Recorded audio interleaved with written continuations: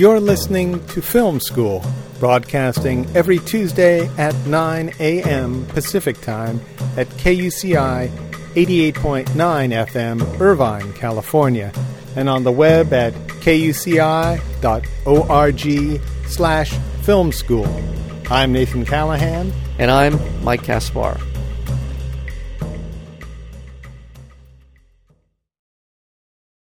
Our guest today, Academy Award-winning cinematographer Haskell Wexler, is one of the most important cinematographers working in the film industry today. Wexler has directed only a handful of films, yet among them was a highly influential Medium Cool. His film credits include Who's Afraid of Virginia Woolf, Bound for Glory, Matewan, In the Heat of the Night, The Thomas Crown Affair, Coming Home, The Secret of Ronan Ish, and Silver City.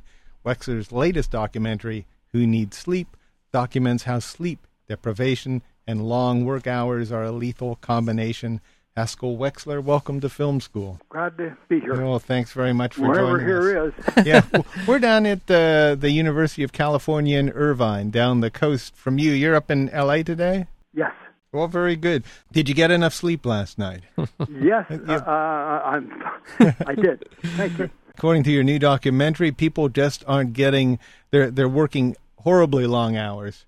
They're not able to function properly, and there's actually been some fatalities due to them not being able to stay awake. Can you tell us a little bit about the reception of your film, Who Needs Sleep? The reception has been excellent. Uh-huh. Of course, people in the film business who have been reticent to say something that has been developing very seriously in the last 5 years, but for me, as someone who, as a documentarian, which in a sense is a researcher, what has been very interesting to me is how widespread and how deadly the problem is, and how it intrudes on more than just driving home safely or feeling tired or not feeling tired.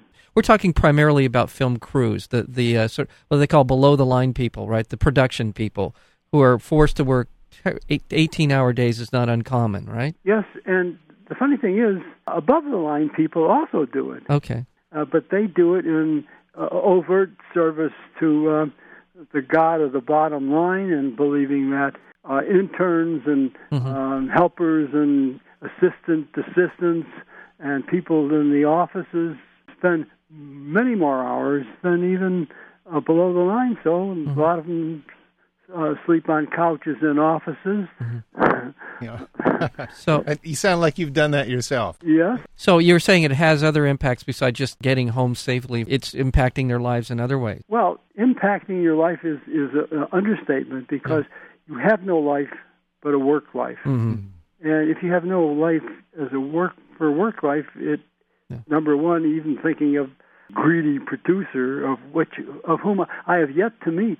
Because in person, all the people we work with on making films, most always I mean, are good people and have families and have teenage kids that they don't see on the weekend, because on Fridays, of course, we work deep into Saturdays and they have the lost weekend. We're all sort of trapped in some invisible system. And this coming Friday, the International Documentary Association Awards dinner is being held here in Los Angeles, and you're one of the honorees. And something that I think many people may not know about as far as your film career is concerned, knowing that you as a cinematographer on feature films, that you have done an extensive amount of documentary film experience. You have produced, directed, if you will, many documentaries, including an Academy Award winner. Interview with My Lai Veterans. Thank you. I was one of two cameramen on that. You've worked with Sal Landau quite a bit, and a lot of your documentary films have to do with Central and South America. You must love doing documentaries. Yes, I mean, I'm not really a very good reader, so when I go on a documentary, it's like a learning adventure. And a number of them, I did go with Sal Landau, who knows Latin America, and so I was in Chile when Allende was there, and I was in Guatemala being kicked out when they had an elected government that the United Fruit Company didn't like, and in Salvador, Nicaragua, Cuba. Was there a point in time where you became more politically active, or was this something you were brought up with? Because you're known for having liberal ideals, and we're all for you in that regard. We celebrate your liberal ideas. Yeah. But was there a point in time where you came into that? Probably in the year 1922 in March, which is the month after I was born. And something happened then? It was just it probably even began before that. It began as I'm reading about evolution. It began with my mother and how my character was formed in her womb. So I think rather than political, I would say I have a social conscience because I'm a social human being, and I happen to be a filmmaker, so somehow they get connected. You've done some absolutely beautiful work. There's particular frames and scenes that are just going to be etched into my mind forever, what you've done. Is there an approach you have to filmmaking, walking onto a set for the first time? Is there something you look for? I look for something invisible which touches my heart. Something invisible that says, oh, that's a shot, or look at that. I'm not aware of specific things I look for. Of course, when I talk to people like you, to communicate to other people, generally not communicable. Yeah. I know that Pauline Kael, a critic, used to write this long things about me and saying that I'm queer for reflections. Oh, yeah, Haskell, you had the reflections in the Thomas Crown Affair, and you had the reflections in The Heat of the Night and The Flashing Light and Virginia Woolf. Yeah. That's for critics and viewers, but not for the filmmaker. Now, do you sit down with the director, work out a look? Let's take as an example, Who's Afraid of Virginia Woolf? It was a black and white film. You worked with Mike Nichols on that, for which you won an Oscar. What was it about that? Because as I recall, the film has a lot of close-ups. Was there something about that film? Yeah, at that time, I was very inexperienced working in studio setup and that type of filmmaking. Mm-hmm. And I was going for survival. I was going to, would I be able to do this job with these big star actors? Yeah. And in the course of doing that, I was helped by an old-time gaffer who also appears in the picture in the barroom scene. And also, I was personal friends with Mike Nichols from Chicago.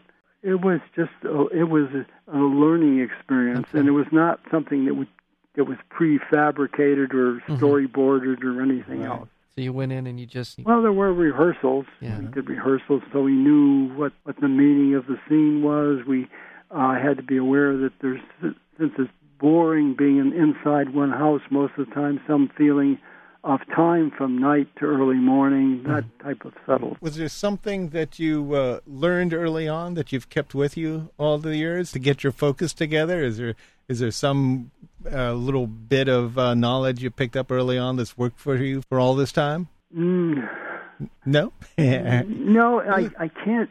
Yeah, it sounds like I can't say something. I've been very fortunate to work with directors who want to make the picture they're making beyond trying to make sure that it has a big weekend. Yeah. That they are interested in what they're trying to say, not necessarily something big and political, but principled about human beings, about interaction, and that is contagious. It comes from the script, it comes from the director, and hopefully it reflects on the photographer. And it all seems that you come at things with fresh eyes. At least from my perspective, it seems like you're always looking and you're always reacting to what's in front of you instead of going with a preconceived notion. By the way, we're speaking with Haskell Wexler, cinematographer, and I'm going to read off a few films here. In the Heat of the Night, The Thomas Crown Affair, One Flew Over the Cuckoo's Nest, American Graffiti, you worked on that, Bound for Glory.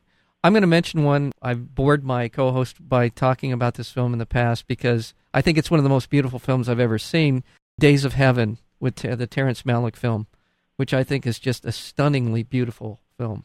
I shot quite a bit of it, about 48 minutes at one time, but it was in the style that Nestor Almendros, who had to go work with Truffaut and had to leave the picture, it was his style, and Terry Malick's good visual eye. Yeah. All these things were, photographer, myself included, are praised.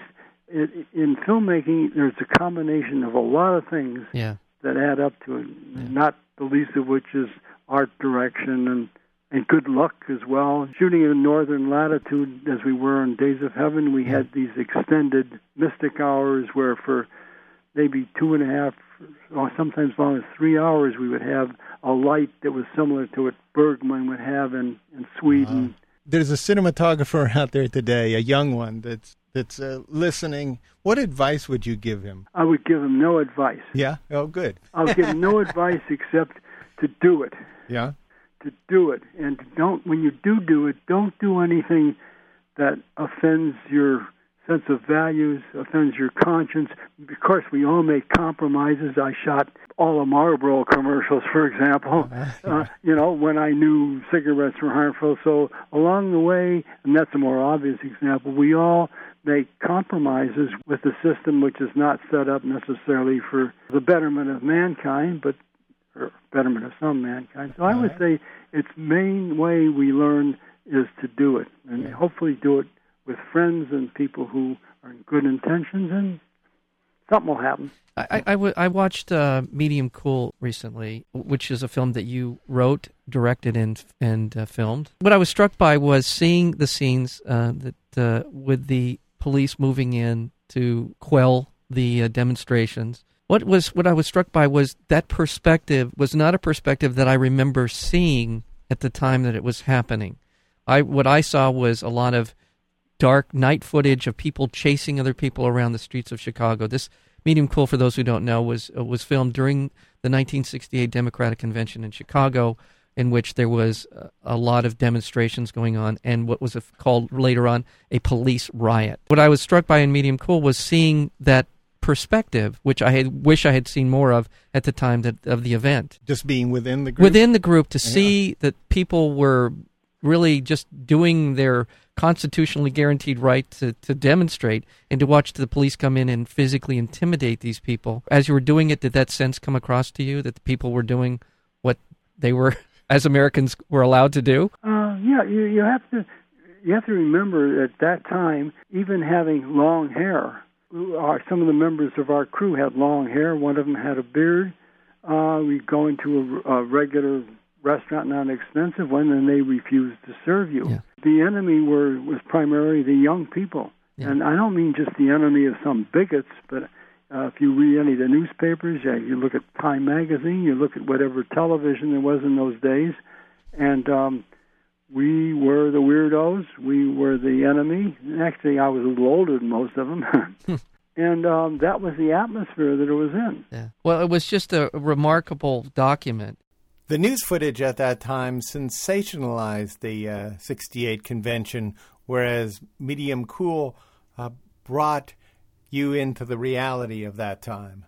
Once again, I want to remind our listeners we're speaking with Haskell Wexler, his new film, his new documentary, Who Needs Sleep. Any other projects that you're working on right now? Well, I just came down from Vancouver, Washington, where a picture is being made called The Battle in Seattle, which is a dramatic film, some of which takes place some of the demonstrations against the World Trade Organization. Barry Ackroyd is shooting it, the cameraman who won the Palme d'Or for the Barley film this year. Okay. And anyway, so I shot on that, but I also acted the part of Haskell Wexler. Well, was he tough to do? Yeah. Was he a tough character for you? Well, I want to thank you so much for being here on Film School, Haskell Wexler. The body of work that you have produced is remarkable, and really appreciate you. Yes. Honored that you were here today. Thank you. Thank you very much.